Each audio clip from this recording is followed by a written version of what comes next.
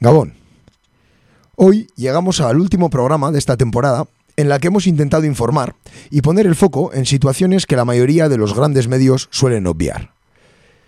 Desde nuestra pequeñez hemos procurado elegir temas que nos han parecido relevantes o en los cuales hemos considerado oportuno dar un enfoque que la vorágine mediática jamás nos dará.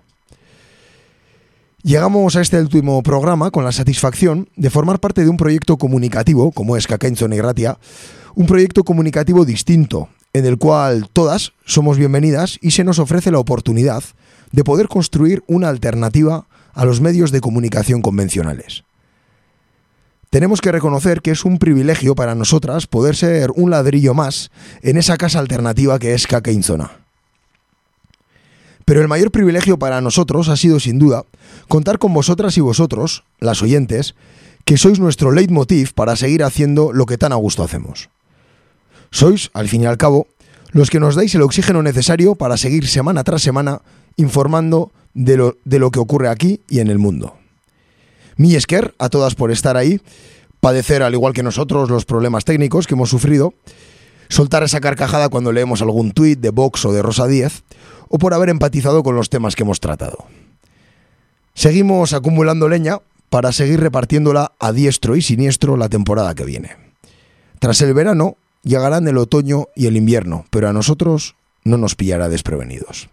Hemen hasten da gaur egur. Guten Tag, meine Damen und Herren. C'est la lutte contre le terrorisme. Katea ez da eten. Agirre, garaikoetxea, leizaola. Gaur egur. Gaur egur. Gaur egur. Jolasten eta enredando.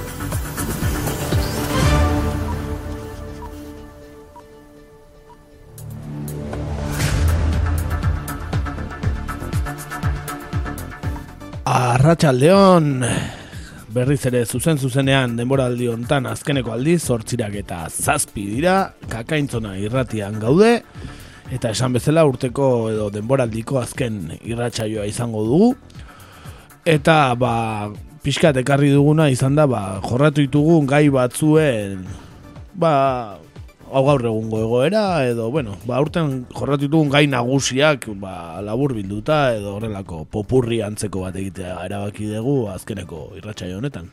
Duari gabe, gabon guztioi, eta esan dakoa, gaur errepasorako tartea hartuko dugu, ez? Eta, denboraldi honek emandako puntu nagusiak, ez? Azaltzen saiatuko gara berriro, eta, jarraipena horrela eginez, eta konstatazio batzuk ateraz ere, ez? Hori da, irratsaio pixkat berezia, eta denboraldiari amaiera emango diona, eta gero udako deskantsu luzea harrapatuko dugu, ondo etorriko zaigulako, azken finean gustatzen zaigu aktualitatea eta politika, baina, pixkat nekagarria ere egiten da horrelako pertsonajeak astero aguantatu beharra, eta guk ere behar dugu gure deskantsua. Dudari gabe, eta eskakizunen tartean eskatuko dugu behintzat udaran ez dadila izan UPyDren desegitea. Hori da, mesedez. Eta boxen gorakada ere ez, mesedez. Mesedez, etxoin dezatela, iraila arte, mesedez. Ez ditxatu Rosa Díez boxerako, iraila arte, mesedez. Besteri gabe, bizkat, utopian ez, utopian murgildurik. Hori da, hori ongi etorri tekniko jaunari ere. Arratsaldeon gabon guztioi. Eta besterik gabe, bertan gaurren, aurten egin ditugun gai desberdinen, labur bentxo bat emango du. Azken jolas eta endreduarekin. Venga,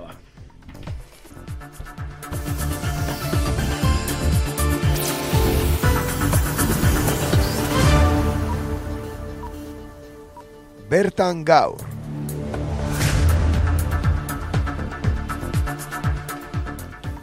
Esan bezala, denboraldiko azken irratsaio honetan, urtean zehar jorratu ditugun gai garrantzitsuenak ekarri ditugu.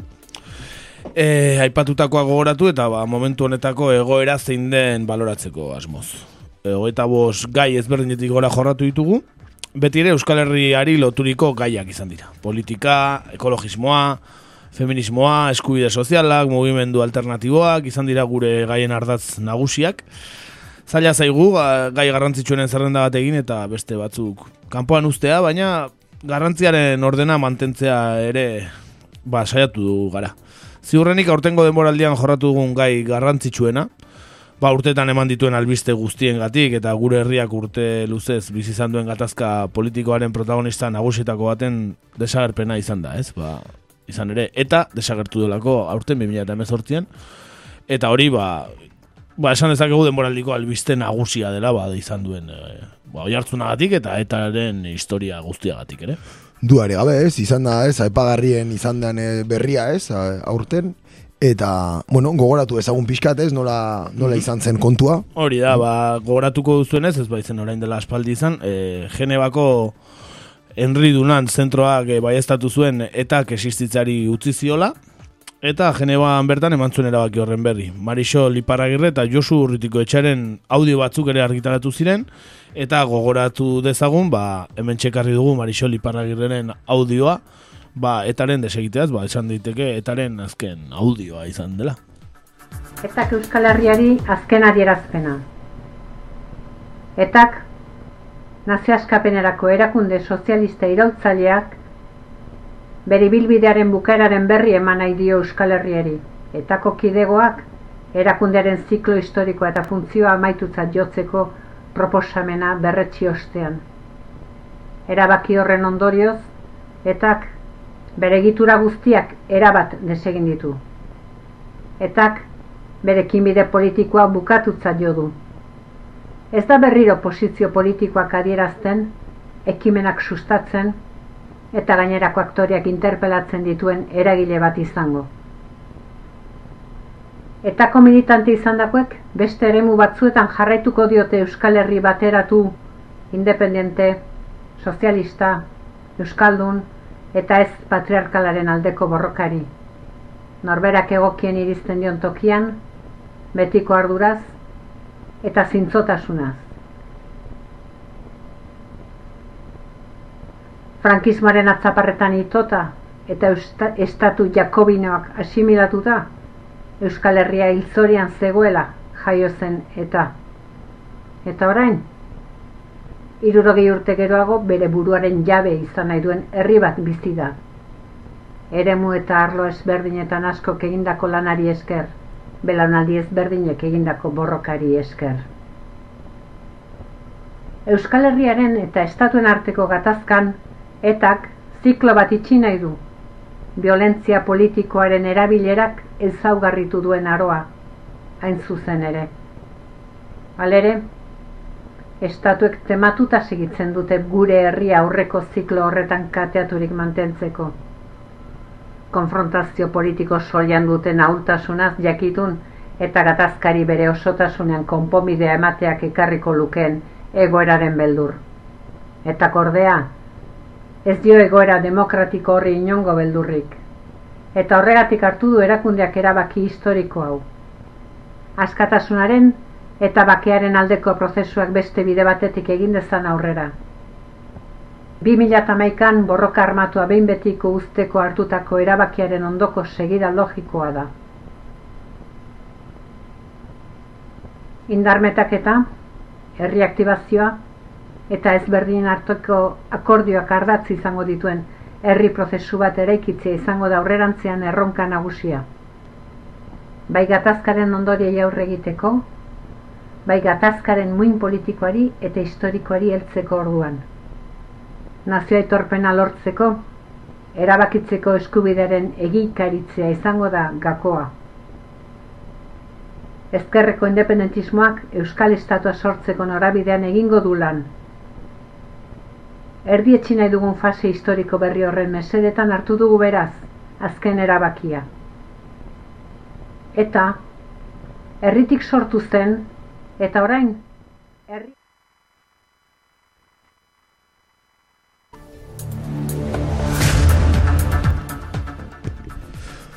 Ondoren, etorri zen Arnagako adierazpena, non alderdi politiko desberdinek eta nazioarteko begiraleek minimo batzuen gaineko akordioa eta adierazpena onartu zuten.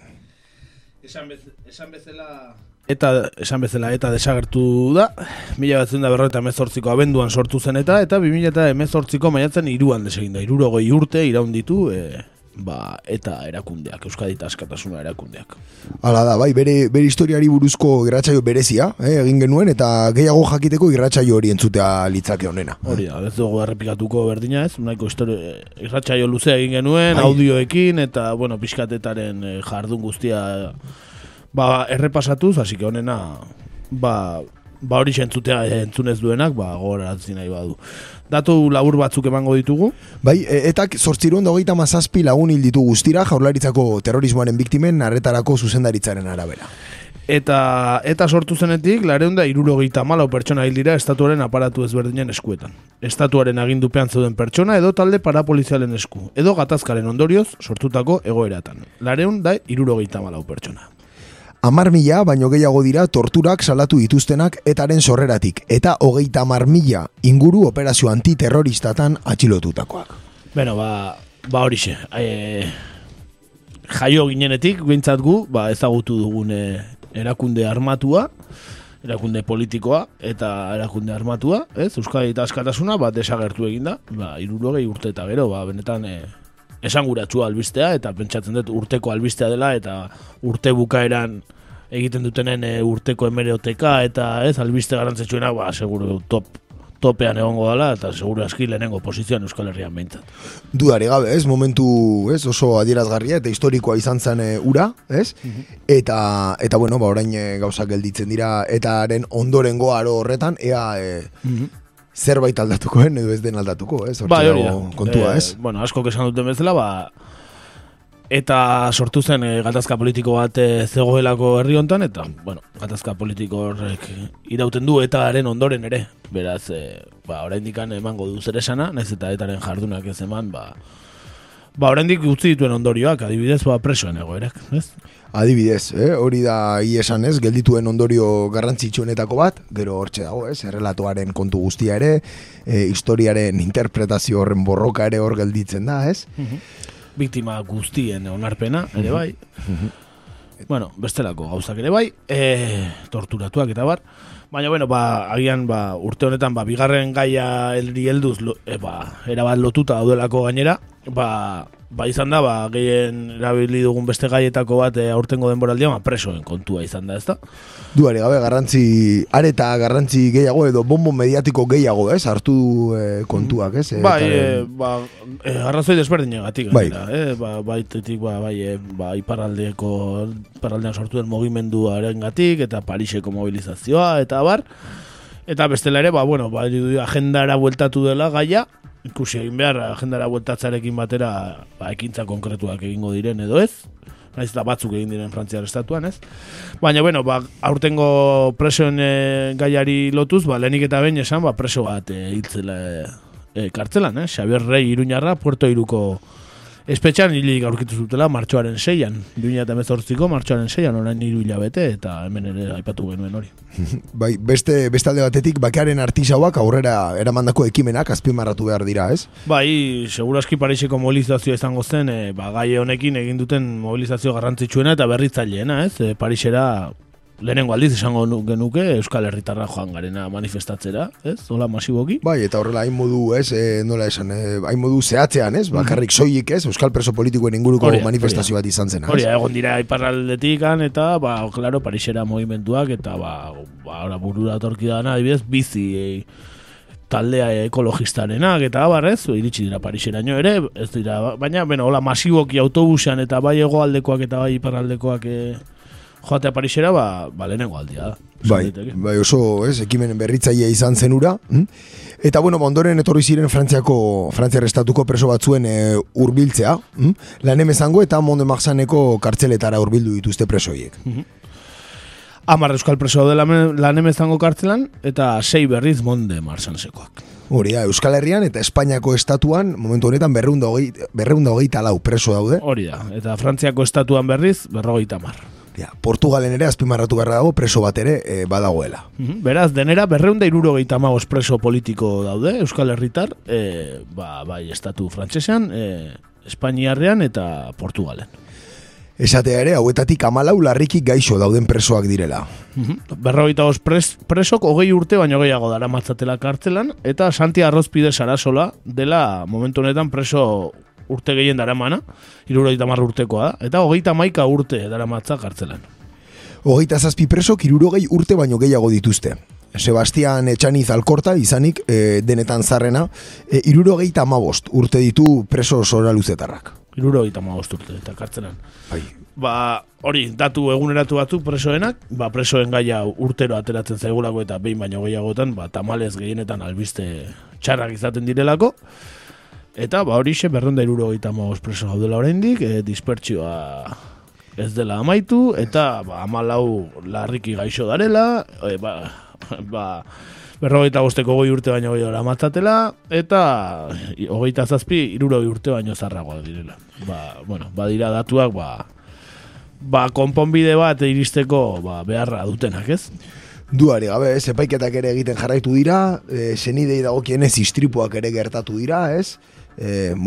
Azken denboraldi honetan, eta egoera kasu honetan, batez ere Espainiar estatuari dagokionez, aldaketari gabekoa izan da.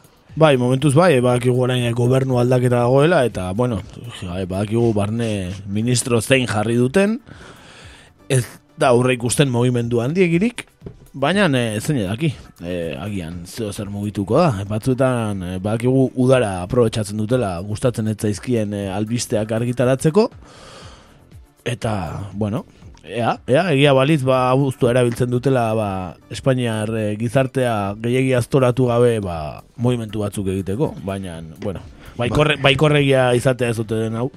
Bai, egia esan, hor dago kontu ere ez, Kataluniako presoen hurbiltza ere abordatu da, ez? Kontu honekin, eta neko la cuadratura, el círculo esaten dana, ez? Gertatu da, ez? Marlaskak Jarena epaiaren esku utzi zuen, Jarenak berriro Marlaskaren esku, eta Marlaskak uste dut Pedro Sánchezen esku utzi duela. Segurazki Pedro Sánchezek berriro Jarenaren esku utziko duela. Eta horrela, bukatu arte, ez da? Inoiz bukatzen ez den katea. Hori da. Horixe, presoena izan da beste gai bat askotan aipatu duguna, eta preso dauden beste batzuen gaia ere asko aipatu dugu aurten, agian gehien aipatu dugun gaia izan da. Eman duen guztiagatik, eta, izan den astakeriagatik, ez? Altsasukoen gazte eta zari gara. Altsasuko gazteen kasua, jartzun mediatiko handia izan du, eta bera izan da. Gehien jorratu dugun gaia aurten, gehien errepikatu zaiguna. Dudari gabe, ez? Sekuentzia guztia bizi izan dugu, ez? Esango dugu epaiketa horrekoa, epaiketan ondorengoa, eta ja konsekuentziarena, ez? Epaiaren konsekuentziarena. Esan bezala, Altsasun 2016ko urriaren 15ean, taberna batean izandako istilu bat, Nafarroako epaitegian epaitzetik, entzutegi nazionalera eraman zuten, eta auzia terrorismotzat jo zuten. Terrorismoa izate alboratu eta gero, lesioak, desordena publikoak eta mehatxuak egitea egotzi zien epaimaiak.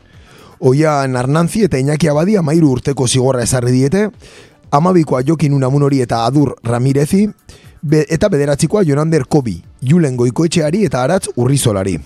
Ainara Urkijori 2 urteko zigorra ere ezarri diote. Eta azken kontua honekin, dozenaga milaka herritarrek Iruñako kaleak bete zituztela aurreko larun batean jakingo duzuenez, Altsasuko auziaren aurkako protesta entzunarazteko. Eta apirilaren 14an egintzen manifestazio historikoa txiki utzi zuen larun bat ontakoak, eta antolatzaien arabera manifestatzaien kopurua 80.000 eta 80.000 artekoa izan zen. Badaukagu manifestazioaren osteko audio bat gurasoek hitz egiten dutena, eta hau ez dugu aipatu oraindik denboraldi honetan, azkeneko manifestazioa larun bat ontan izan delako, baina beste gai guztiari buruz asko hitz egin dugu, eta seguruena gure entzuleak ere ondo informatuta daude ja.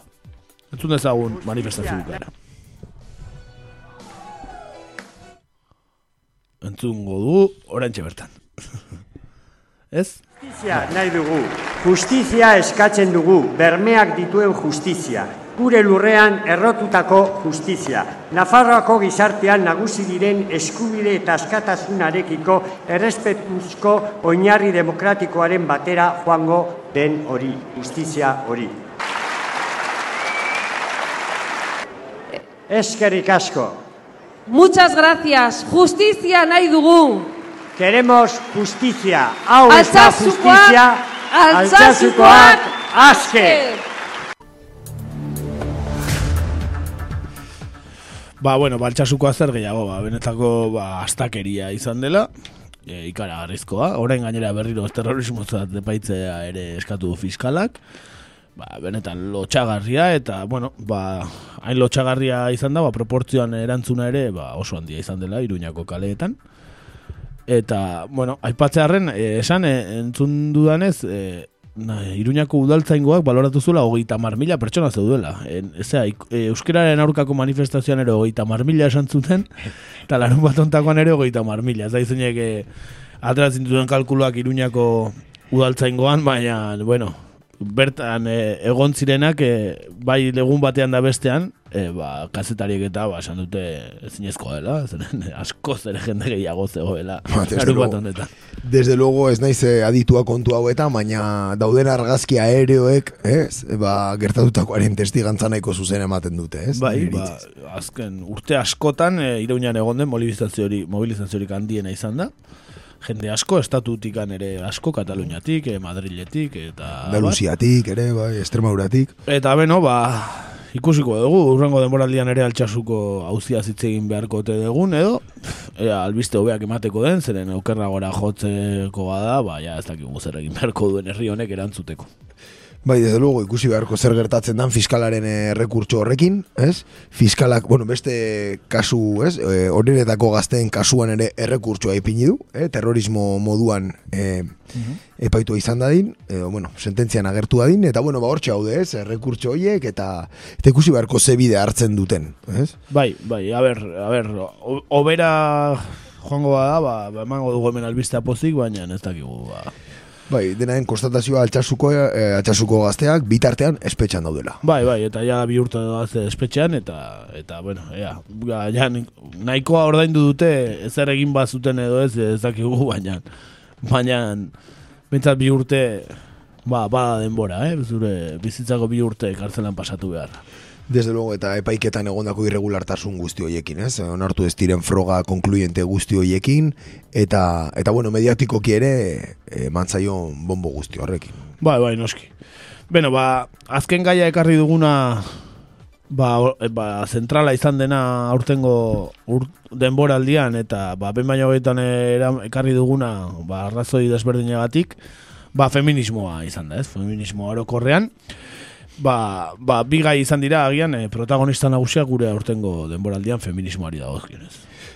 Alde batetik albiste ilun eta penagarria, 2016ko uztailaren 7ko goizaldean, San Ferminetan 5 gizonen artean 18 urteko emakume bat inguratu, atari bateko gelan sartu, paretaren kontra imobilizatu, sexu harremanak izatera behartu, bideoan grabatu, emakumea lurrean botata utzi eta haren sakelekoa lapurtu laguntza eskatzerik izan etzezan. Eta hori gutxi balitz, epailearen arabera, eginikoa etzen sexu erasoa izan, gero aurten jakin dugun moduan, eta eskatu baino zigor txikiagoak jarri zizkieten bostei. Abantaia keriazko sexu abusu jarraitua. Hori da epaimaia osatzen zuten 3 magistratuek Sevillako 5 akusatuei leporatu zieten delitua. Epaimaikidek ez dute frogatutza jo auzipetuek indarkeria fisikoa, mehatxuak edo larderia erabili zutenik. Hortaz, akusatuak absolbitu egin dituzte gainontzeko karguetatik, sexu erasotik, intimitateren aurkako delitutik eta lapurretatik. Ondorioz, fiskalak naiz akusazioak eskatzen zutena, baino zigor dezente arinagoa ezarri diete erasoaren egilei. 9 urteko espetxe zigorra, 5 urteko zaintzapeko askatasuna, eta 15 urtez biktimarengandik urruntzeko eta arekin harremanik ez izateko agindua. Bestalde, behin-behineko espetxealdean eman duten denbora deskontatuko diete auzipetuei gainera, 2 urte egingo dituzte urrengo uztailean, eta hortaz datorren urtean beteko litzateke zigorraren herena, eta baimenak eskatzen aukera izango lukete jada datorren urtean 5 auzipetuek. Azpimarratzea gaur bertan, haietako 3 Iruñako epaitegian izan direla.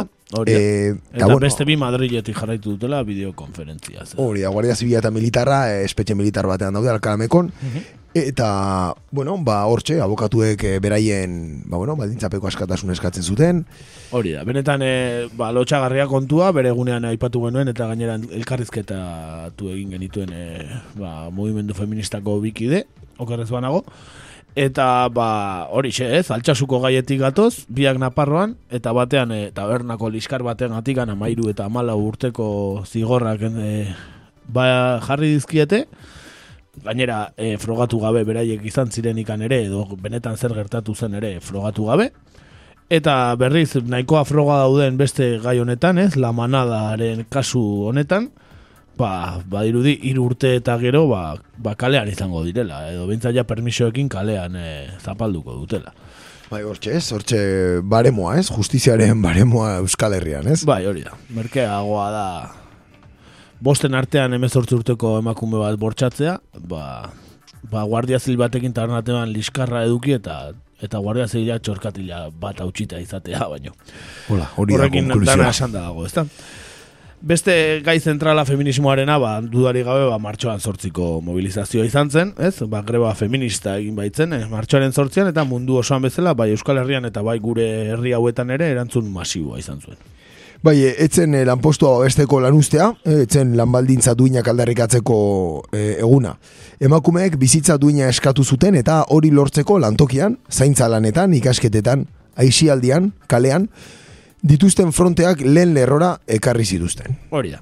Mugimendu feministak emakume guzti deia luzatu zien martxoaren 8an egin ziren lanuzte eta ekintzetara bertaratzeko. Eta ia esan, mobilizazioak oihartzun handia izan zuen eta gainera, oraindik agendan jarraitzen du feminismoak ordutikan, ez? Badiduri, eta geratzeko dela edo hala balitzo, be. Bai, egia esan, greba feminista hurak eragin zuzena, ez? Eduki zuen gizarteko kapa guztietan, eta de hecho, nahiko konstatagarria da, ez, nola, politikariak eta, alderdia hundiek ere horren, testigoa ere, esan dezagun, horren rebindikazioa ere hartu duten, ez? Ikusi direla pixkat, presionatuta eta baldintzatuta, ez? Bai, badirudik, gizarte aldatzen ari dela, feminismoak ekarri duen indarraren gatik, eta, emakumeak ahalduntzen hasi direla, edo, batzuk aspalditik ahalduntuta zeuden, baina, gehiengo bat hasi dela ahalduntzen, eta badirudi, moda bat ere bihurtu dela feminismo, ez? Eta tamalez, ikusten dugu baita ere feminismora nola txikitzen diren, feminismotik gutxi daukaten jendea ere, eh? Bai, desde luego, haien tartean politikari profesional gehienak, ez? Nola, boskak lortzeko ere, hortik, tiratzen saiatu izan diren eta jarraitzen duten. Baina, hori txamponaren alde txarra da, alde ona dena da, emakumeak indartsu daudela, mugimendu feminista indartsu dagoela, eta horrek, agian gizartearen eraldaketa bat ekarriko duela, etorkizunerako. Hala den, naiz eta, aurreko albistea ikusita, badirudien, boterean dauden pertsonek ez daukatela feminismorantz biratzeko inungo intentziorik, ez? Ez, desde luego, sistema ez dago feminismora enfokatuta, ez da gutxiago ere, ez? Sistema patriarkal batean bizi gara, eta, hainbat alorretan konprobatu ahal izan dugu, adibidez, justiziaren alorrean, ez? La manadako, kondena tamalgarri horrekin, ez? Hori da. Esan, hauek izan direla gai zentralak, alde batetik feminismoa, beste aldetik presoen gaia, Euskal Herriko gatazka politikoa, eta altxasukoa ere, gatazka politikoaren barruan sartu genezake, baina, aparte jarri dugu. Baina, horretaz gain, erabili, ekarri ditugula bestelako albisteak ere, ez? Bai, gai politiko ugari, ez? Jorratu ditugu, tartean Aralarren desagerpena, adibidez, Nafarroako Podemoseko egoera gatazkatsua, Loiolako herriarresiaren gatik auziperatutako Beñat Jatxenbareki egin genion elkarrizketa ere. Hori da. Ekologismoa ere, tratatu dugu, HT-ari buruz hitz egin dugu, eta HT-ari buruz baita lan baldintzetaz ere, HT-ko langileen baldintzetaz. Eta frakinari buruz ere, eman dizkiogu erratsaio batzu frakinari ere. Eta ekologismoaz ere, hitz egin dugu aurtengo denboraldian. Herri mugimendu ezberdinei ere egin buruzko, irratsaioak ere egin ditugu, errekale hor, gure esku dago, bizitza da hundiena bezalako herri ekimenei ere, gure begipuntua jarri dugu. Hori da. Eta boteretsuen txiringetoi ere egin diegu azpimarra de Miguel kasua, Iriko kasua, eta Euskal Herriko oasi honetan dauden korrupzio kasu handiak, ez? Hori da, kakaputzuak.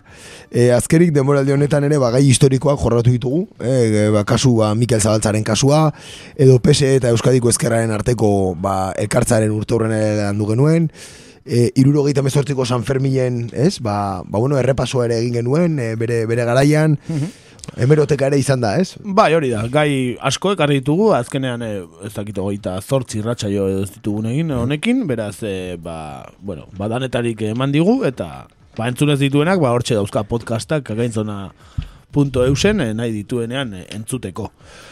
Azkenik gaineratu, humorearentzako tartea ere batzutan izan degula, ez gehiegitan, baina bueno, ahal izan degun neurrian ekarri dugu humorea ere.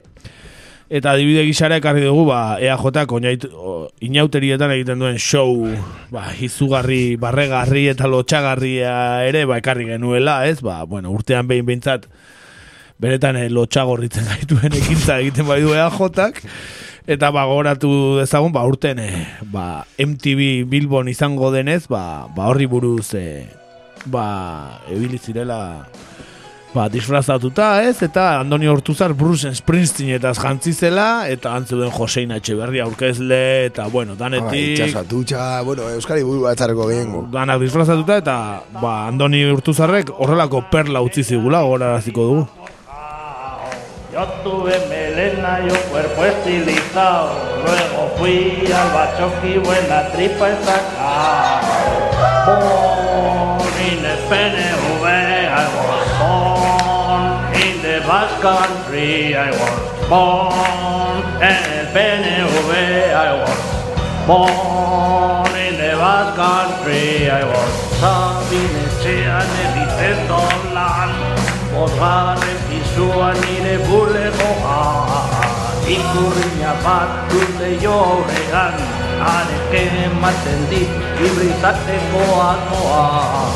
Born in the PNV, I was born in the Basque Country, I was born in the PNV, I was born in the Basque Country, I was. La bala no se me da mal, arreglar los marrones me suele tocar. Con Arnaldo Alfonso Landereiro ya un nuevo gobierno quiero yo pactar. Born in the PNV, I was born in the Basque Country, I was born in the PNV, I was born in the Basque.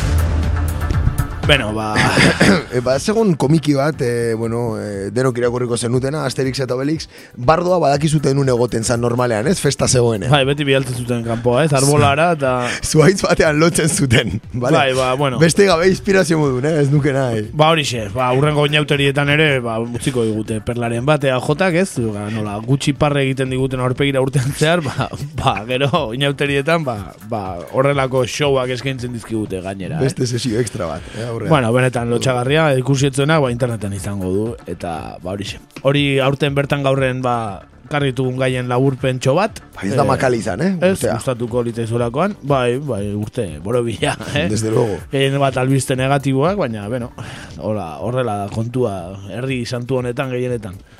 Eta, besterik ez, abesti bat ekarri degula, urtea bertan gaurrei amaiera emateko aurtengo denboraldiarekin. Eta bestia asko gustatzen un talde bat, Inoren Eroni, eta Fregoli 2011ko diskoako The Revolution Has Been Televised. Ez da, iraultza telebisatua izan da, orain iraultzak telebisatu egiten bai dira, ez? Gehien bat udaberri arabea eta orduan ateratako abestia da, ez? Nola saltzen dizkiguten iraultzak ere eta gerrak telebistatikan, ez? Irratitik entzuten baituzue eta gaintzonan asko zobeto, seguro. Duari gabe. Horixe. Inoren Eroni, The Revolution Has Been Televised.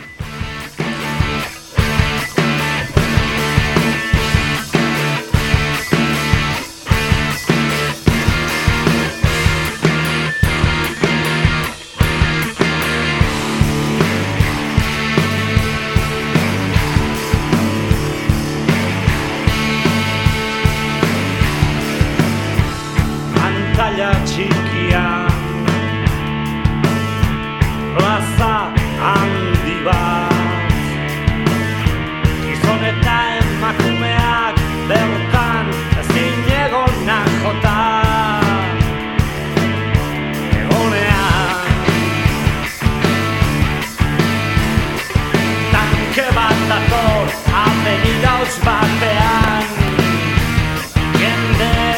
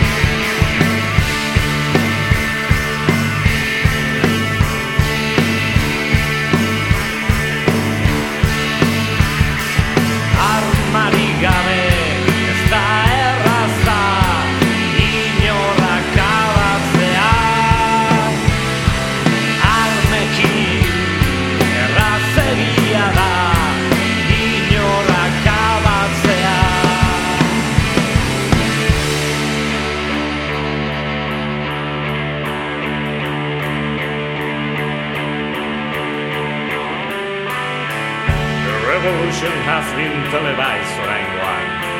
Iraultza, telebistatua izan da guretzat. Artzaiak, artaldea telebista zaintzen. Jendetzak oiu telebistako kameratik. Zaindariek mehatxu telebista zerriari. Jendetzak otoitz telebistaz jainkoari. The revolution has been televised oraingoan. Iraultza, telebistatua izan da guretzat. Telebista pantalla txikian, plaza handi bat. The revolution has been televised.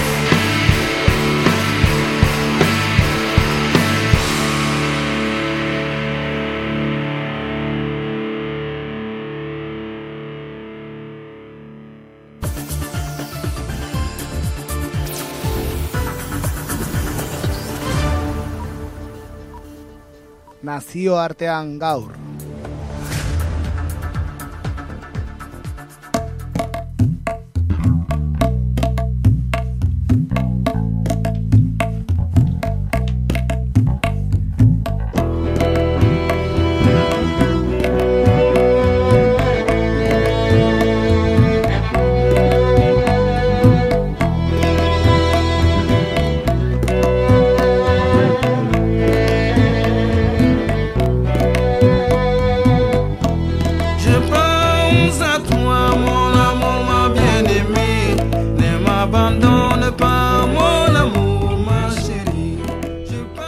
Bueno, pues pasamos a nuestra sección internacional con esta música de fondo que viene de Mali, Amadou Mariam, uno de los clásicos ya, ¿no? Gaur egun no es la primera vez que lo ponemos.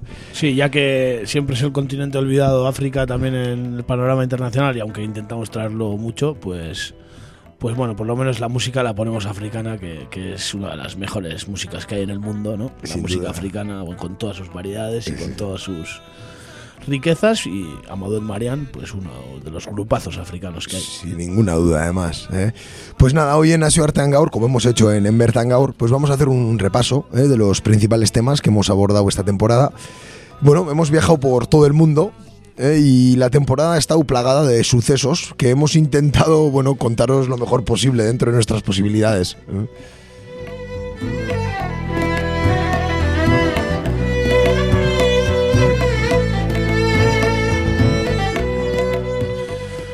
Bueno, la temporada comenzó con Cataluña y voy a echar la apuesta de que la próxima temporada también, si no empieza con Cataluña, estará entre las primeras 3. Tiene toda la pinta. Y el referéndum de autodeterminación del 1 de octubre, como recordaréis, pues con eso empezamos la primera, ¿no? El primer programa fue, el programa internacional fue sobre el referéndum de Cataluña. Y efectivamente, en un mes creo que hicimos 3 programas sobre la situación catalana, que estaba, bueno, pues al pil, ¿no? Sí. En ese momento. Bueno, las semanas, ya recordaréis, ¿no?, anteriores al referéndum, pues fueron muy tensas, tanto a nivel social como político y policial. Y bueno, la figura de Carles Puigdemont pues es cuando adquirió realmente una relevancia que ya conocemos. Sí, que no lo hubiéramos apostado hace un año, ¿eh? Desde luego.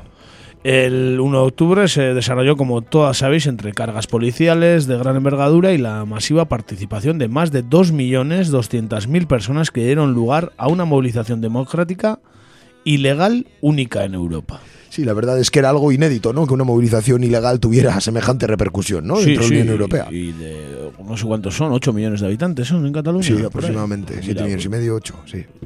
El censo no, el censo era menos. El censo era menos, claro, incluidos niños, etcétera. Exactamente. Con el censo, pues casi pues entre un 40 y un 50% fue a votar en un referéndum ilegal, ¿no? Pues verdaderamente inaudito en Europa. Así es, bueno, es verdad que la coletilla ilegal pues tuvo sus consecuencias, ¿no? Y el balance fue de más de 1.000 heridos y de una imagen del Estado español a nivel internacional que dio mucho que hablar. Sí, se retrataron de verdad como lo que son, ¿no? Un Estado violento. Efectivamente. En todo el mundo, ¿no? Tras aquella masiva movilización vinieron la declaración unilateral de independencia el día 10 de octubre, pero también las causas judiciales y el encarcelamiento de parte del gobierno de Carles Puigdemont. Una declaración de independencia suspendida en el siguiente minuto. Efectivamente, otra cosa inédita, ¿no? Si algo es realmente inaudito es lo que pasa en Cataluña, ¿no? Nunca sabes qué esperarte. Sí. Y esa declaración realmente lo fue, ¿no? Fue algo inédito.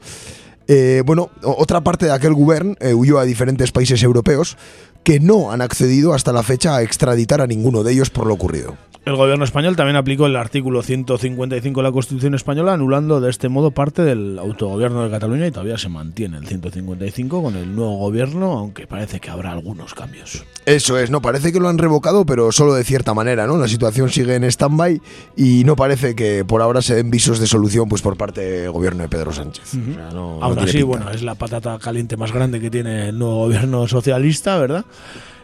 Para eso ha puesto también a la Meritxell Batet, ¿no? Para bueno, apaciguar un poco el movimiento catalán, y bueno, parece que por lo menos se van a reunir con el nuevo presidente de la Generalitat, que recordemos es Quim Torra, y ya veremos. La verdad es que se alarga en el tiempo una situación que no se ve gran solución, porque unos están decididos a la independencia y otros no quieren dar su brazo de legalidad constitucionalista a torcer, ¿no? Desde luego, y parece que bueno, las ofertas van en el camino de aquel estatut, ¿no? Que fue cepillado en la época, y ya no es ese el debate, ¿no? El marco de debate no es un estatut actualizado, ¿no? 2.0, sino realmente hacer un referéndum con garantías para decidir el futuro de Cataluña, ¿no? Sí, exactamente, un estatut que cepillaron entre otras cosas porque decía que Cataluña era una nación y que tenía derecho a decidir su futuro. Claro, pues ahí está el kit de la cuestión.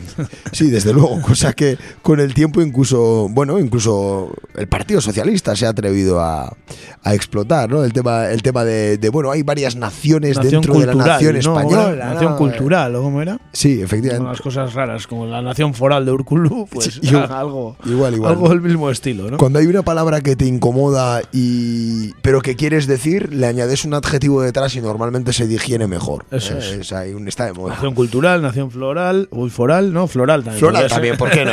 ¿Por qué no? Flores, bastante también. Floral todo. Sí. En fin, yo creo que seguiremos hablando de Cataluña la temporada siguiente. Esto va para largo y bueno, ha sido, sí, yo creo, dentro de nuestra periferia ha sido el tema más relevante, ¿no? A nivel internacional. Exactamente, y toda la solidaridad con el pueblo catalán desde Kakaintzona y Ratia, ya que algunos de los representantes vascos pues poca solidaridad y simpatía han demostrado a este movimiento independentista catalán. Desde luego, ahí queda eso.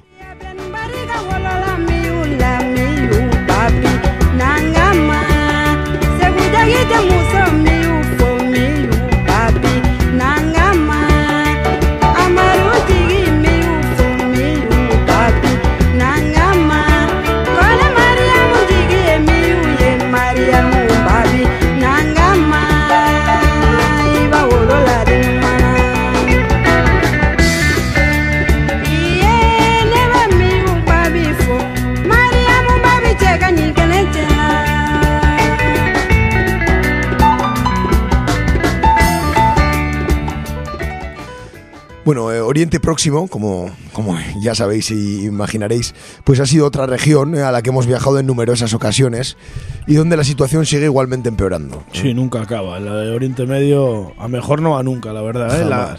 La guerra siria parece haberse enquistado, aunque los parámetros que han ido, de esta guerra de Siria han ido cambiando durante este curso, ¿no? Pues como ya recordaréis, pues ya estuvimos hablando de aquí, pues del Estado Islámico y demás. Sí, la verdad es que bueno, los combates contra el Estado Islámico, encabezados por las milicias de protección kurdas, pues fueron el principal foco de información durante octubre y noviembre. Tras lo que se ha venido llamando desmantelamiento del califato, ¿no?, del Estado Islámico, pues los combates entre las fuerzas del gobierno de Al-Assad, la oposición, compuesta de muchos grupos entre los que se encuentran grupos salafistas de la órbita de Al-Qaeda, y las milicias kurdas recobraron protagonismo, ¿no? Sí, también después de, bueno, vamos a decir entre comillas, el desmantelamiento del califato de Daesh, fue en aumento el protagonismo de las fuerzas no sirias en el conflicto sirio, precisamente, ¿no? Pues como pueden ser Estados Unidos, Turquía, Rusia, Israel o Irán. Las sucesivas victorias del ejército de Al-Assad contra grupos opositores, el apoyo incondicional de Irán y Rusia a los ataques químicos y las recientes invasiones de Turquía de parte del territorio kurdo al norte del país han sido los últimos sucesos que han reconfigurado el tablero de esta guerra, que ya dura más de 7 años y no tiene pinta de terminar a medio plazo. Ahí está, ¿no? La guerra siria, ¿no? Que no a la cual no se puede llamar guerra civil, como hemos comentado en más de una ocasión, porque están los intereses de todo el mundo focalizados en un país, ¿no? En un pequeño país, tampoco es un país muy grande. Se le puede llamar la guerra siria, pero en estos momentos también se le puede llamar la guerra kurda, ¿no? Porque, por ejemplo, porque ¿no? Parece que están todos contra Kurdistán. Desde luego, los kurdos, ¿no? Han sido los grandes perjudicados, ¿no? De esta guerra, ¿no? Como históricamente, ¿no? Podríamos decir. Siempre, ¿no? Los kurdos siempre son o atacados o abandonados por sus supuestos aliados tácticos, ¿no? Que es lo que ha ocurrido, pues en este caso, por parte de Estados Unidos, ¿no? Sí, estamos viendo que Turquía, ¿no? Erdogan, el gran líder turco Erdogan, ¿no? Que, bueno, nos recuerda a otros líderes del pasado, ¿no? Sí, desde luego. Pues está aprovechando muy bien la situación para hacerse con más territorio de Kurdistán del que ya tiene en su Turquía, ¿no? En su estado turco.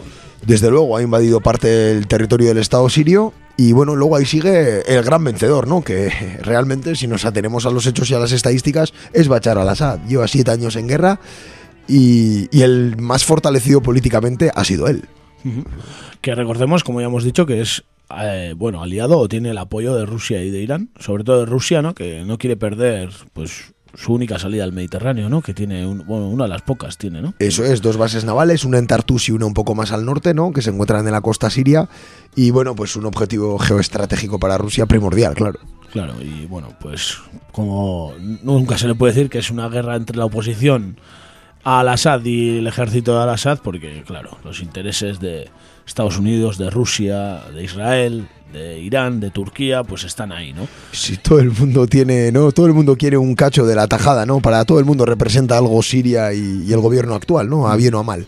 Y sin querer sacarle la cara al Assad, porque tampoco tenemos tanta información como para saber qué razón tienen algunos de los grupos opositores, pues hay que saber, o bueno, nos gustaría que en el futuro seguramente sabremos el papel que está jugando Estados Unidos e Israel en el apoyo a grupos salafistas y a todos estos terroristas islámicos que tanto miedo generan en Occidente, ¿no? Que tanto nos venden, pues habría que ver todo el apoyo que les está dando Estados Unidos en su creación y ahora en su desaparición también. Seguramente ha tenido un papel vital, ¿no? Efectivamente, igual que, ¿no?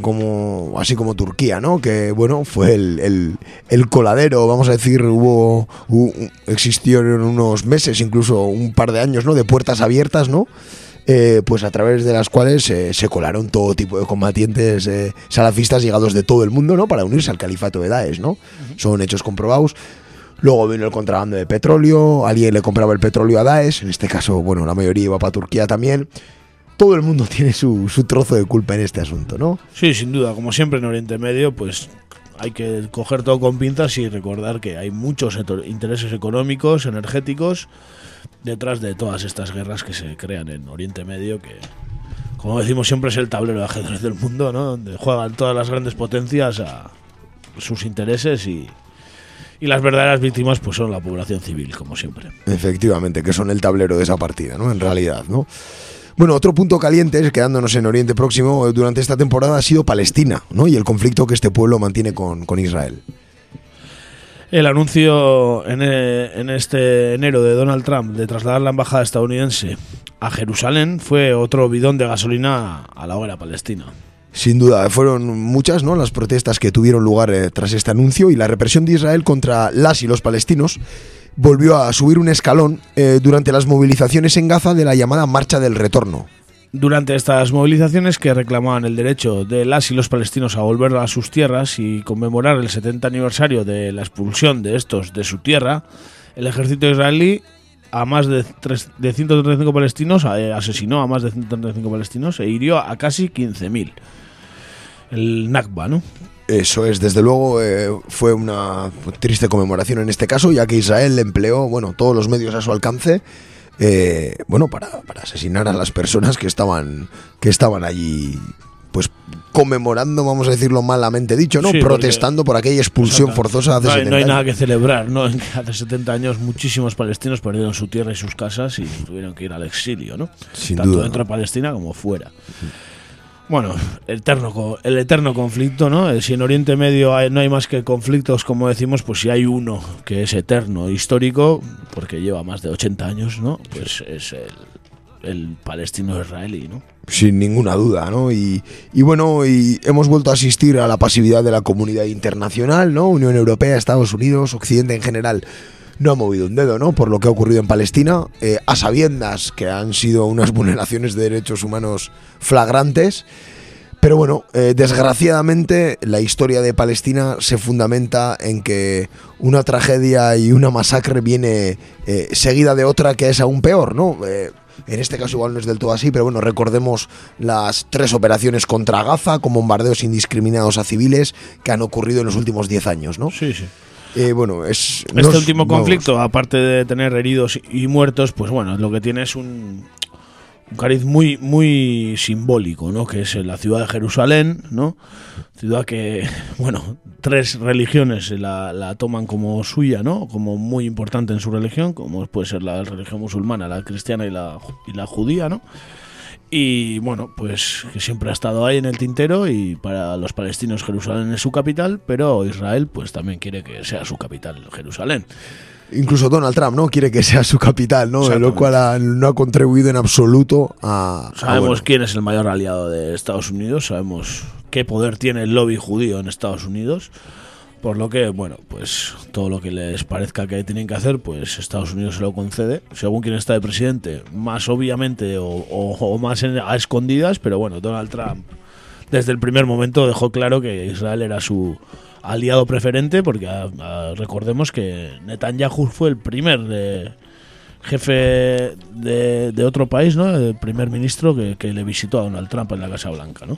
Así es, ¿no? Así fue, y bueno, realmente, pues bueno, no ha contribuido en nada, como no ha contribuido en nada, pues bueno, el hecho de que, bueno, dentro de las facciones palestinas siga el conflicto entre Gaza y Al-Fatah, ¿no? De manera, o sea, entre Hamas y Al-Fatah, ¿no? Es realmente, bueno, se han encontrado ciertos puntos de acuerdo, pero sigue sin existir una unidad de acción dentro de las propias fuerzas palestinas, ¿no? Lo cual, pues también supone un problema realmente, ¿no? Sí, un problema triste, ¿no? Porque un pueblo tan reprimido que no sea capaz de que sus facciones políticas puedan unirse por lo menos en unos mínimos, ¿no? Para combatir al Estado de Israel. Pues es triste, pero bueno, cada uno tendrá sus razones, ¿no? Obviamente es, ¿no?, más una constatación que, ¿no? Sí.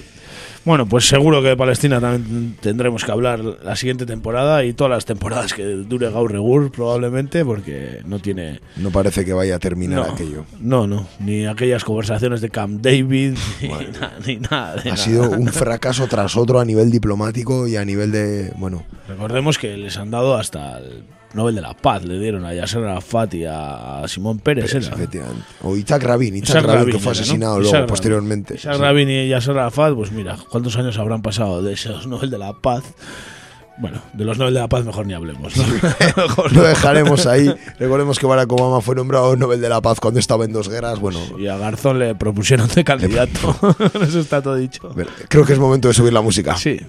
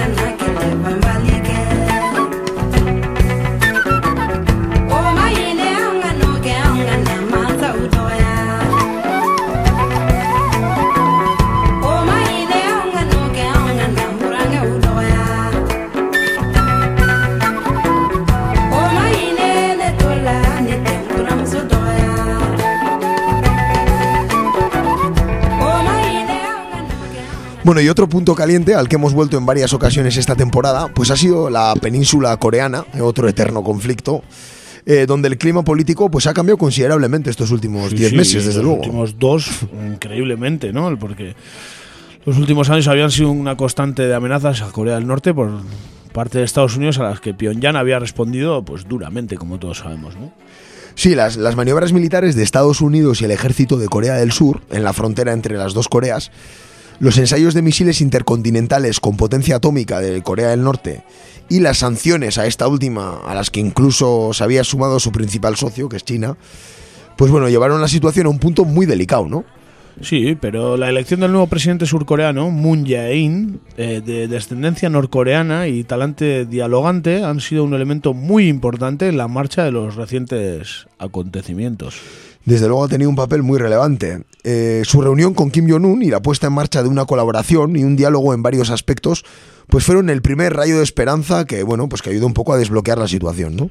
Y luego ha venido pues la reciente reunión entre Kim Jong-un y Donald Trump en Singapur. Ha sido un acontecimiento de relevancia histórica que augura una posible solución al conflicto coreano. La verdad es que yo no recuerdo en la última década por lo menos a dos líderes de dos países tan enfrentados que se han insultado en público y que, bueno, han dicho barbaridades uno del otro, sobre todo de Estados Unidos a Corea del Norte y a Kim Jong-un, pues reunirse y darse la mano y llegar a un acuerdo, ¿no? En un único día, en una única mañana, verdaderamente histórico. Sí, la verdad es que llama mucho la atención lo que ha ocurrido y llama mucho la atención la secuencia de los acontecimientos, ¿no? Porque, bueno, en Corea del Sur el caballo de batalla político siempre había sido el enfrentamiento con el norte, ¿no? Siempre se habla de Corea del Norte, pero Corea del Sur es una sociedad ultrasecuritaria, a su vez. Y es verdad que, bueno, con la llegada de este nuevo presidente, bueno, que está clasificado como de centro-izquierda, tenía un perfil bastante especial porque era miembro de las fuerzas de élite del ejército, pero luego había militado en organizaciones pro derechos humanos y sobre todo, bueno, con el tema de refugiados, ¿no? De las dos Coreas y tal. Y la llegada de este nuevo presidente sí que fue un poco una palanca porque desde el inicio, incluso en campaña, ya había anunciado que se quería reunir con Kim Jong-un y que quería poner un poco... Recordemos que es un país dividido en dos, en los cuales las dos partes tienen la misma cultura, el mismo idioma, las mismas costumbres. Estamos hablando realmente de un país dividido en dos. Un país dividido en dos por una guerra que viene de lejos y en la que Estados Unidos ha tenido un papel fundamental. Sin ninguna duda, y un interés muy fuerte en tener un aliado potente más allá de Japón en lo que es Asia, ¿no? Sí, exactamente. Para lo que más miedo le da, que es China, ¿no? Como siempre. Efectivamente, recordemos que el contingente más importante de marines en todo el planeta está en Corea del Sur, lo cual no es casualidad tampoco, ¿no? Y no solo por Corea del Norte, ni mucho menos. Ni mucho menos, ¿no? Está China, está Rusia a tiro de gapo, como se dice mal y pronto, ¿no? Y es verdad que lo que hemos visto, bueno, hace 10 meses no lo hubiéramos previsto ninguno de nosotros tres, desde luego. No, para nada. El ver a Kim Jong-un y a Donald Trump dándose la mano y llegando a un acuerdo que, según dicen, es para desnuclearizar Corea del Norte y tendría seguridad, ¿no? Seguridad y ayudas o algo así, ¿no? Le daría a Estados Unidos. Efectivamente, ¿no? Lo que se planteaba es eso, una desnuclearización, pues bueno, por pasos, ¿no? De Corea del Norte, a cambio de lo cual, pues se relajarían ciertas medidas, que recordemos, Corea del Norte es un país que vive bajo embargo, ¿eh? Igual que Cuba. Efectivamente, cuyo único socio es China. Y es verdad que ese embargo, a la vez de tener aspectos negativos, también tiene aspectos positivos, y es que es uno de los países más autosuficientes del mundo, a nivel económico, a nivel de recursos naturales. Y que ha llegado hasta construir misiles de alto alcance y de una sofisticación grande también, ¿eh? Sin ninguna duda, a nivel tecnológico, una sociedad que ha conseguido unas metas científicas muy altas, ¿no? Entonces, bueno, pues ahí sigue el caso. Seguramente volveremos a hablar de ellos también, ¿no? El año que viene. Seguro. Destacar que la mala propaganda que tiene Corea del Norte, que, bueno, se dicen barbaridades, que yo no sé si son verdad o mentira, pero bueno, me decanto con que muy verdad no pueden ser las grandes barbaridades que se dicen de Corea del Norte, y que sería mejor visitar y conocer que ver documentales con sello estadounidense que dicen auténticas barbaridades. Sí, desde luego, es cierto que es uno de los casos, además, en otros conflictos, bueno, buscando un poco puedes conseguir saber la opinión de la minoría, ¿no? De la parte más débil del conflicto. En este caso, jamás ha llegado ninguna información a Occidente fiable, ¿no? Sí, o sea, nos hace tan lejana la cultura, el idioma, ¿no? La historia que tengan de milenios, ¿no? Pues que bueno, pues como no podemos contrastar de primera mano las informaciones de lo que se vive allí, pues bueno, la información que nos llega sesgada y manipulada en documentales y artículos de prensa con sello estadounidense son auténticas barbaridades. Sí, no, desde luego. Parece que viven en otro planeta, ¿no? Les falta el canibalismo, que también lo seguro, alguna vez se ha leído incluso sobre canibalismo y no sé, la crucifixión pública, que no son precisamente cosas que se hayan hecho en Corea. Bueno, como último, decir que como antes no hemos podido seguir con el Premio Nobel de la Paz porque, nos daba para mucho, decir que Egurra ya lo dijo y sigue manteniendo que Dennis Rodman debería de ser el siguiente Premio Nobel de la Paz. Sin ninguna duda, conciliador por su talante como estadounidense, entrenando a la selección norcoreana de básquet. Exactamente. Y creemos que si hay un Premio Nobel al deporte, desde luego Dennis... No, de la Paz directamente. De la Paz incluso, es verdad. Dennis Rodman directamente Premio Nobel de la Paz. Y dejando atrás sentimentalismos de la época de los Chicago Bulls, tampoco quiero meterme en la hemeroteca, ¿no? No vamos a dejarnos de eso, ¿no? Sí. Pero sí, Dennis Rodman tiene buen porte para el Premio Nobel. Sí, de lo mejorcito que se ha visto últimamente, la verdad. Desde luego, sí. Sería el Premio Nobel con más piercing, que lo sepáis. Sí, eso también. Igual no puede llegar a Suecia, para ponerle Dicen que pite del aeropuerto, dicen, ¿no? En fin.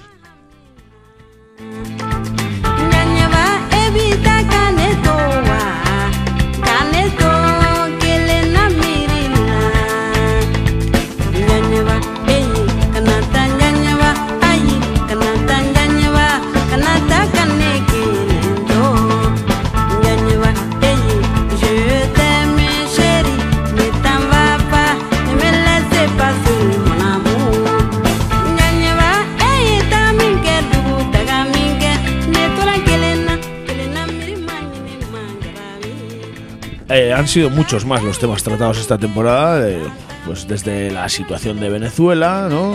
Sí.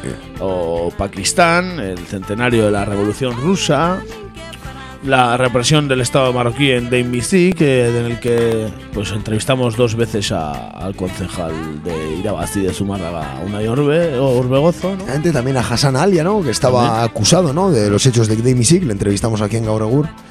También hemos hablado de la tragedia de los inmigrantes, ¿no? En el Mediterráneo o en Calais, la situación en Burkina Faso, Zimbabue, hasta el lamentable sistema de salud estadounidense o el desalojo de la ZAD en Bretaña. Sí, la temporada ha dado para mucho y esperamos que os haya servido para informaros de diferentes realidades del mundo y de diferentes conflictos o demás.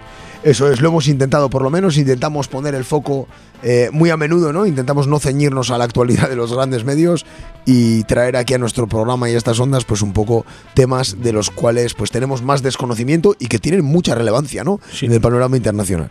Como siempre, intentamos también traer el continente africano, que es el gran olvidado y en el que hay varios conflictos y muchos intereses, ¿no? Efectivamente. Pues nada más. También hablamos del aguacate, recordarlo, Sí, de los narcos mexicanos, ¿no? Que dejaron la metanfetamina por el aguacate, ¿no? Exactamente. Que les da 10 veces más beneficio, ¿no? Que la metanfetamina. O hablamos también de Djibouti en una ocasión, ¿no? Sí. Hablando de las triquiñuelas, ¿no? Francesas y estadounidenses por hacerse con el estrecho, ¿no? Que separa Djibouti de Yemen, sí. Que también está en guerra. También trajimos hechos históricos como la vida de Tomás Sankara, ¿no? Pues el centenario de la Revolución Rusa. Hablamos sobre el Congo, de Patrice Lumumba. Bueno, hemos viajado mucho este año. Sí, muy bien. Hemos viajado mucho. Y además con músicas de la propia nación a la que visitábamos, que siempre ayuda a adentrarnos en aquella situación, ¿no? Sin ninguna duda, ¿no? Y bueno, pues el repaso del año para terminar una canción. En este caso, como hemos dicho, nos gusta acercarnos a África. Tenemos una canción de la voz de Cabo Verde, porque es la voz que representa a Cabo Verde, creo yo. Es la ya fallecida Cesárea Évora. Y vamos a escuchar un remix de una de sus canciones más famosas, que se llama Sodade. Y bueno, pues es una referencia en el panorama musical africano, Cesárea Évora para siempre, desde luego. Claro que sí, a Cabo Verde, a oír este gran temazo.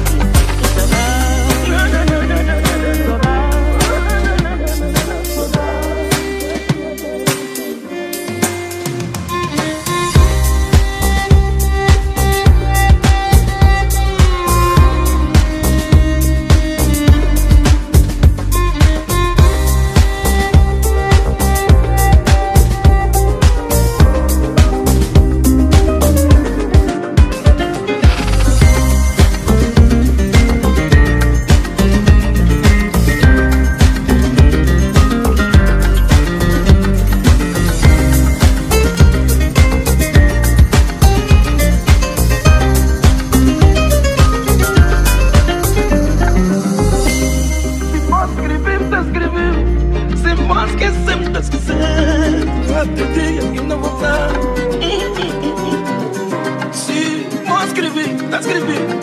Se posso que sempre tá esquecer. A dia que não voltar, saudade. Saudade, saudade, saudade. Pertinho até gosta de lembrar.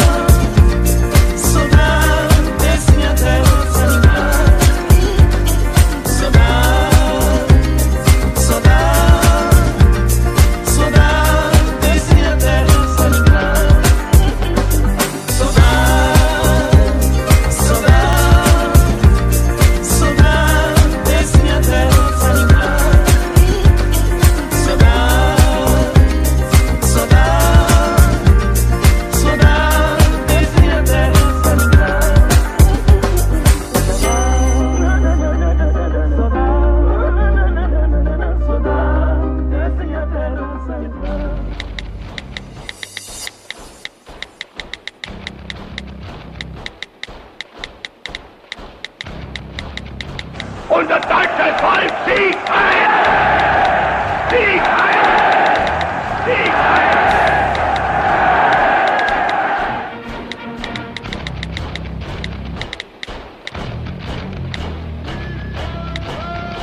Badatoz SSak. Sare sozialetan egur.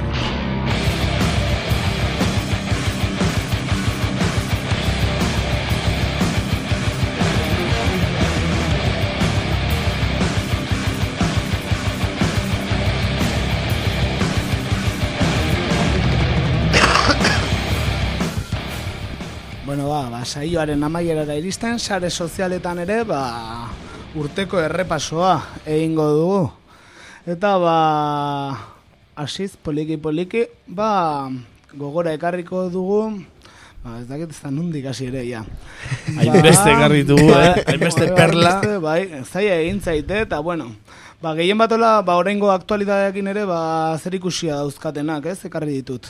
Eta horietako bat, Francisco Gagorena da, eta horrela zioen, hau dena Kataluniako generalitateko asuntoarekin, eta atxiloketekin, idatzitako txio batzen, eta horrela zioen. Y si nombramos a Urdangarin presidente de la Generalitat, a lo mejor así conseguimos que vaya a la cárcel.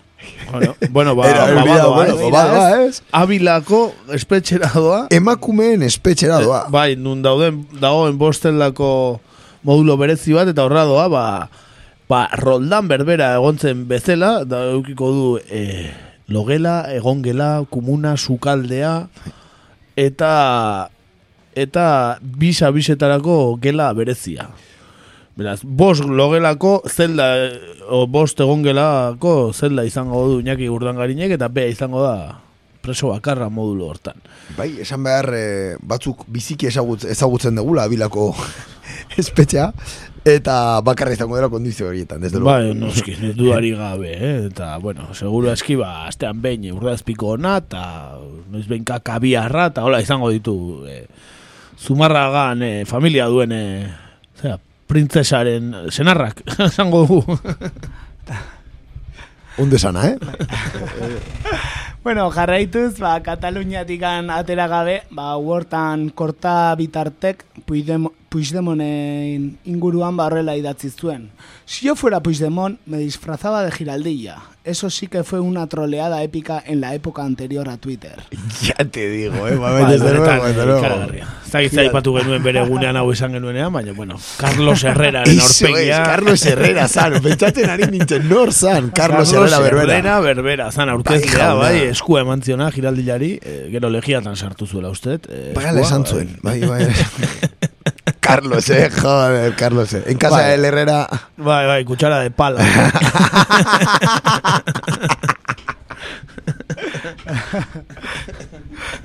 Alaxe, bai, Carlosera, bai, Giraldia, bueno, autentikoa benetan. Bai, memoriarako argazkia. Ja, noiz bai berriro olako zeo zer egiten duten adibidez orain futbol mundiala jokatzen ari dela, ja, noiz bai, olako antzeko trolea dagoen. Bai, oso fanak ea, olako ekimenetakoak eta bueno, hoxe. Bueno, futbola ipatu duzuela, futbolari ere paso egingo digu, eta hau dena errege koparen inguruan pitar, no pitar, eta ez, horrelako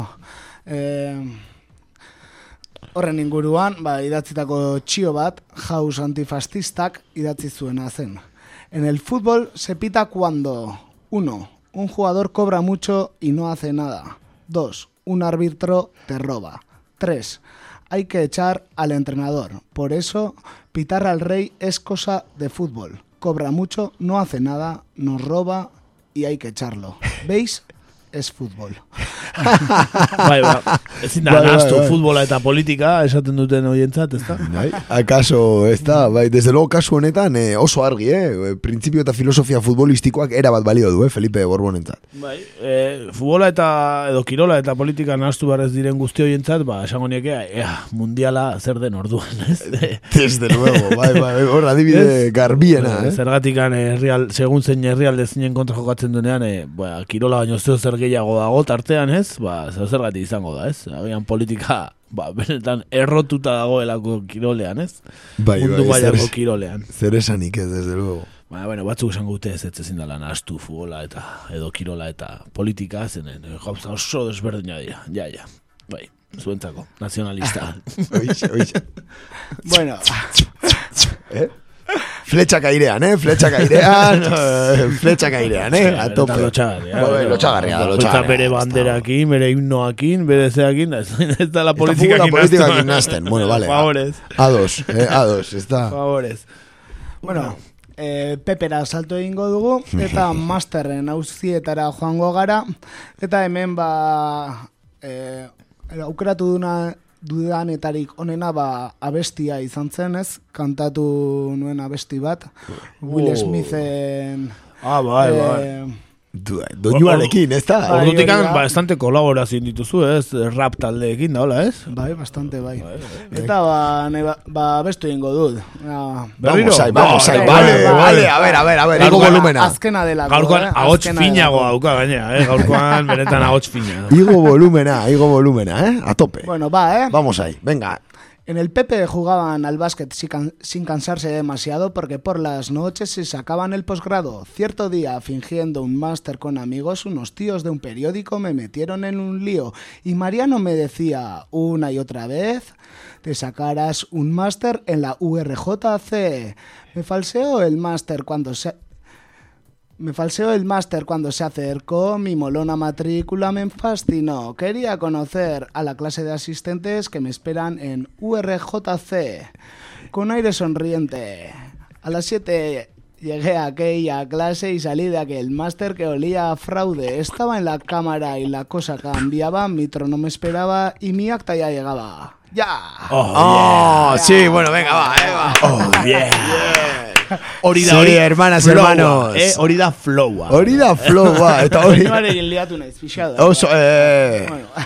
Bueno, laizter bertxotako doinu bihurtu. Hoize samarrizu. Eta bali dezake, urrengo martxoan bertxoa. Egun batean, abesti hau, eta entzun ondo denok, beken abestuko dugu. Bai. Zu finalea iriste zanen, ez? Hori da, bai, sarrera erosiko, ez ba sarrera hartuko, Bueno, giraldinaren egingo dugu, baino beken. Hori da, a ber zarpegi geritzen zaien. Ez eman ideiak boxekoei. Ez eman. Bueno. Santi oso kreatiboa da eta. Iturriaga bere patiakin aurra gertzen bada, hor ez da inor pasatzen. Esaiok Iturriagari hor, Giraldiaz jantzita. Bai, hor. Santi edo bere kolega, Iruñan entzan alengo, nola zan? Bai, el rey de la chistorra, bai. Smith, ez da izan? Smith. Will Smith. Como Will, claro. Will Smith entzioz izango. Claro. Ona, zure hau txestian berriro entute. Latza. Bueno, ya azken biak gelitze zaizkeit, hau mozio zensuraren inguruan, Robozek, parre ederrak egin genituen. Hola zigoen, Robozek. Prospera la moción de censura. Se convocan elecciones. Gana Ciudadanos con aplastante mayoría. Estalla una guerra civil. Morimos todos. Las cucarachas gobiernan el mundo. Una cucaracha funda cucachanos. Vuelta a empezar. Es que oso nada, bai. Cucachanos oso. Cucachanoak. Gero, luego tienen su variante cucachans. O sea, en Cataluña es cucachans. Cucachans eta ez dela cucachanos. Cucachans, sí, señores, no es otro Pokémon, es cucachan. Bai, bueno, Ciudadana oseko labezo morro ditzeko era oso fina, egia esan. Etako labezo morroa, egia, ez da? Aietako bat gainea girauta dago. Bai, girauta. Peste batzuk arrima oiten dira. Confianza, eraiko girauta dago, eta tienen ahí un rollo un poco extraño. Bastante gustatzen arrimatzea, horre. Bai, son muy de Rivera. Kafesnetara eta hola, labezo morro hon bezala, kafesnetara eta hola. Incluso hay uno que cantó. Bai, cantó. Cantó. Sigue cantando, Sigue cantando, bueno, en fin. Y hay una... que todavía no está, pero pronto va a ser un 10. Vale, un 10, rosa. Vale, ya está, me retiro, ya está. Vale. Txoin. Ea datorren denboraldirako edo baukagun Ciudadana oseko hautagai bat Eusko Jaurlaritzarako. Eza, tio, esaten dute aurki bat izan dezakeela, esaten dute azkeneko inkestek, aurki bat izan dezakeela Gasteizko parlamentuan, bueno, mesedez izan da dira gutxienez Gorka Maneiroren mailakoa, Gorka Maneirok eman dizkigun alaitasun momentu guztiak berdintzeko moduko bat behar du Ciudadanosek, Desde luego, asko eskertuko genuke Ciudadanos Eusko Jaurlaritzan, bueno, Eusko Parlamentuan markatu sartzen baldin bada, gure, bueno, batez ere gure azken sekzioarengatik, eta baita ere esan beharra daukagu, urretxun aurkezten baldin badira izena nahiko errez dagatela, ez? Urretxuanos, ¿no? Está tirado, o sea, es un puto regalo, tío. Está Zumarranos, ¿sabes? ¿No? Zumarranos, tío, es que está tirado, tío. Bandejan daukase hemen aurkezteko. Mesedez, Ciudadanoseko norbait entzuten balima dago. Zumarranos, bakarrik igual izena bat, muy por la gracia de muy Dios. Muy punk igual, Bueno, odolkien herri bada, Zumarra, eta San Martinak eta ondo zelbaratzen da, orduan txerri bat jarri logotipoan da, Zumarranos ondo jundaiteke, Ni benetan, oso predispuesto nago, laguntza behar balima dute diseinorako eta hori itzeingo du berarekin, ez da? Ni hautagai izateko ere prest. Zerraitik, ez, karo, bai, urretxuanos izenarekin nire apuntako. Predoski, joder. Eta Miguel de López de Legazpi kendu eta Urdangarin jarriko dago. Hombre, sin ninguna duda. Bueno, Miguel López de Legazpi kentze batik gauztan gauza, hori lehenengo eta behin. Hori da, bai, desde luego, bai. Eta que hoy a Urdangarinena es más asequible, ¿sabes? Bueno, gero jartzelatik atea eta goaindik egian bake novela emango diote. No, está muy de moda. Lasai asko. Hombre, está muy de moda, bai. Bueno, eta azkena? Azkena, euskal txio bat ekarri dut, euskeraz txio gutxi egoten direnez, euskeraz bildu ditugun txioenetarik, graziosoena ekarri dut, eta sigarrillos amarillosena izan zen, eta honela idatzi zuen, Espainia osaba mozkor bat bezalakoa da. Etxean denek dakite nolakoa den, eta etxetik kanpo erridikuloa besterik ez du egiten. Desde luego. Bai, ona. Eta ez bakarrik gabonetan, ez da? Bai, nola, el cuñado maño en la boda, bezala. Es clava, bai, desde luego. Maira ez gonbidatzeko modukoa, Bai, bueno, benetan, urte o denboraldia hortan bai izan dela esanguratxo, Espainiak internazionalki egin dituen ridikulo guztik, benetan kontatzekoak, Aspaldi hainbesteko ridikuloik egin gabe zegoen, Bai, desde luego, etzaio batere ondo jun, maia internazionalean, irudi oso kaskarra eman du alor guztietan, ez da alor bat ere egon, salbu egon dena, Eta gero sekziontan amaitzeko, nola ez, goratu behar dugu, nire ustez, sekziontan izarretako bat, joan egin zaigula. Joder, eta pera hundiarekin gainera. Gure Mariano, berbera, badoala, eta joder, lan gehiago emango digo mendik aurrera. Sare sozialetan humorezko zeo zer bilatzea, zeren Rajoy Claro, Rajoy oso handia izan da. Urte bukaeran egin genion, baita ere bere omenalditxoa, ez? Hemen azken sare sozialetan. Hori da. Nahi duenak entzun ere horri. Aski merezitakoa gainera, ez da? Ez merezi zuen, esplikazio oso zuzena, filosofikoki oso tipo gardena eta zuzena ere. Bai. Eta, bueno, faltan botako du. Kampetxanoa, baita ere. Kampetxanoa, orain, bai. Santa Polara junda, ez? Propiadeko erregistratzaile bezala berriro lan egitea, eta, bueno, bai.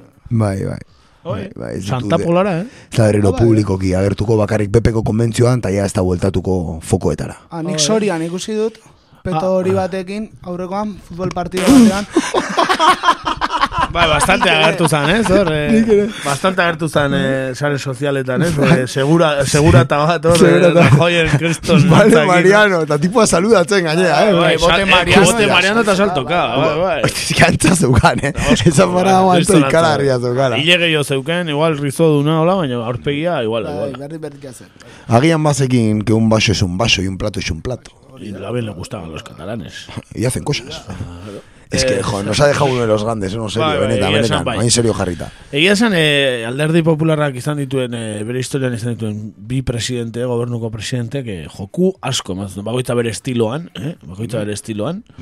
baten gangoso izkera bigote fijo horrekin, eta bestearen esea, eta bere hankasartzekin, bueno, bastante joku ematen zituzten bi presidente, PSOEko sosogo izaten dira, Bai, gero esan manago ere, a ver, hombre, el Pepeko lehenengo presidenteak ingleses bigarrena baino beto egiten zuela, Bai, hori regia. Bai, eta en tejano, oindio beto itezen. Todos no nacemos en un huevo de oro, ¿no? Tampoco. Eta no hablamos catalán en la intimidad. Tampoco. Bueno, horixe, besterik ez, sare sozialetan, azken abestia ukiko dugu, ez? Bai, azken abestia ekarri dugu, erredakzio honetan lan egiten duten guztiek egin duten abesti bat da, eta primizia bikaina. Zala ekarri dugu, bai. A tope, mentxe, esklusiban, zuzenan eta esklusiban. Nik ere ez dakit ze abesti den, ez dakit ze talde den, ez dakit ezer. Paso ingo du. Zuzenan eta esklusiban. Besterik gabe, uda ona izan dezazuela, disfrutatu guzkiaz, edo euriaz, edo mendiaz, ondartzaz, nahiago dezuenaz, edo herri desberdinetako festetaz, o gehien gustatzen zaizuenaz. Bai, bizitza zorokorrean. Hori da, eta ondo pasa da guztian, eta etorriko gara, irailean, urretxuko festak pasa eta gero. Ia urrian, esan dezagun, ia urrian etorriko garela, berriro, etortzekotan. Hori da, eta bitartean gogoratu, negua luze joango dala, eta beraz, egurra mozten joango garela. Aprobetxatu da tximiniak garbitzeko. Arzaiu sekzioan bezala, kortoleina. Aprobetxatu da tximiniak ondo garbitzeko, urren urterako egurra ugari izango bai da. Ugari izango da, beraz hoxe esan dakoa. Agure espala ere, hori da. Bitartean hori. Entzun dezagun primizia hau, eta ondo pasa denok. Hori da, ondo pasa, gaiztok izan eta buelta arte. Hori da. Quiero transmitir a los españoles un mensaje de esperanza. ETA es una gran nación. España, perdón, es una gran nación.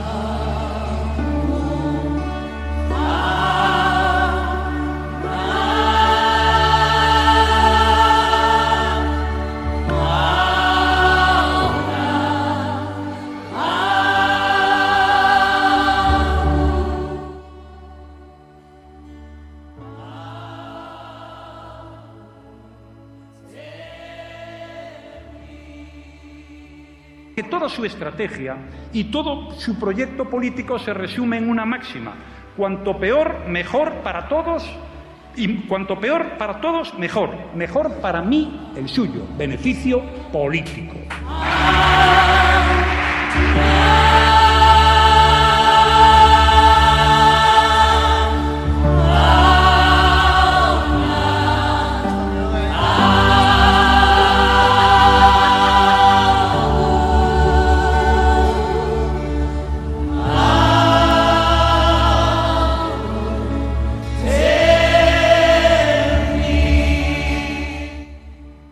le va a subir el IVA a este niño que venía aquí.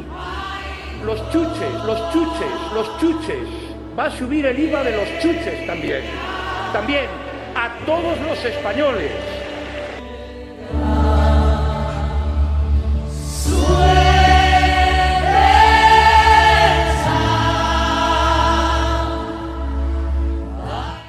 Que España es una gran nación y los españoles muy españoles y mucho españoles. Muchas gracias.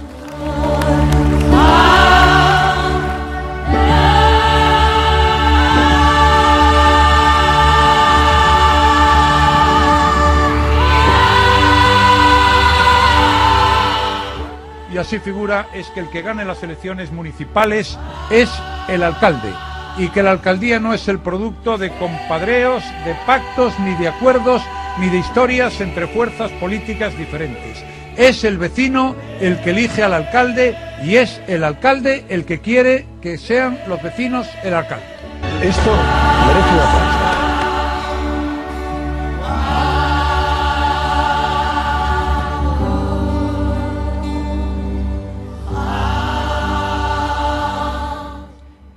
Quiero transmitir a los españoles un mensaje de esperanza.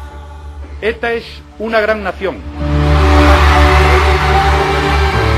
And warm embrace from the heart of the great Basque people to the whole world. Agur jaunak por Euskadi. ¿Qué quiere que le diga? Es decir, yo tengo sentimientos, ¿eh? A veces algunos se creen que los que nos dedicamos a la política por eso no tenemos sentimientos, pero somos sentimientos y tenemos seres humanos. Entonces a mí me ha dolido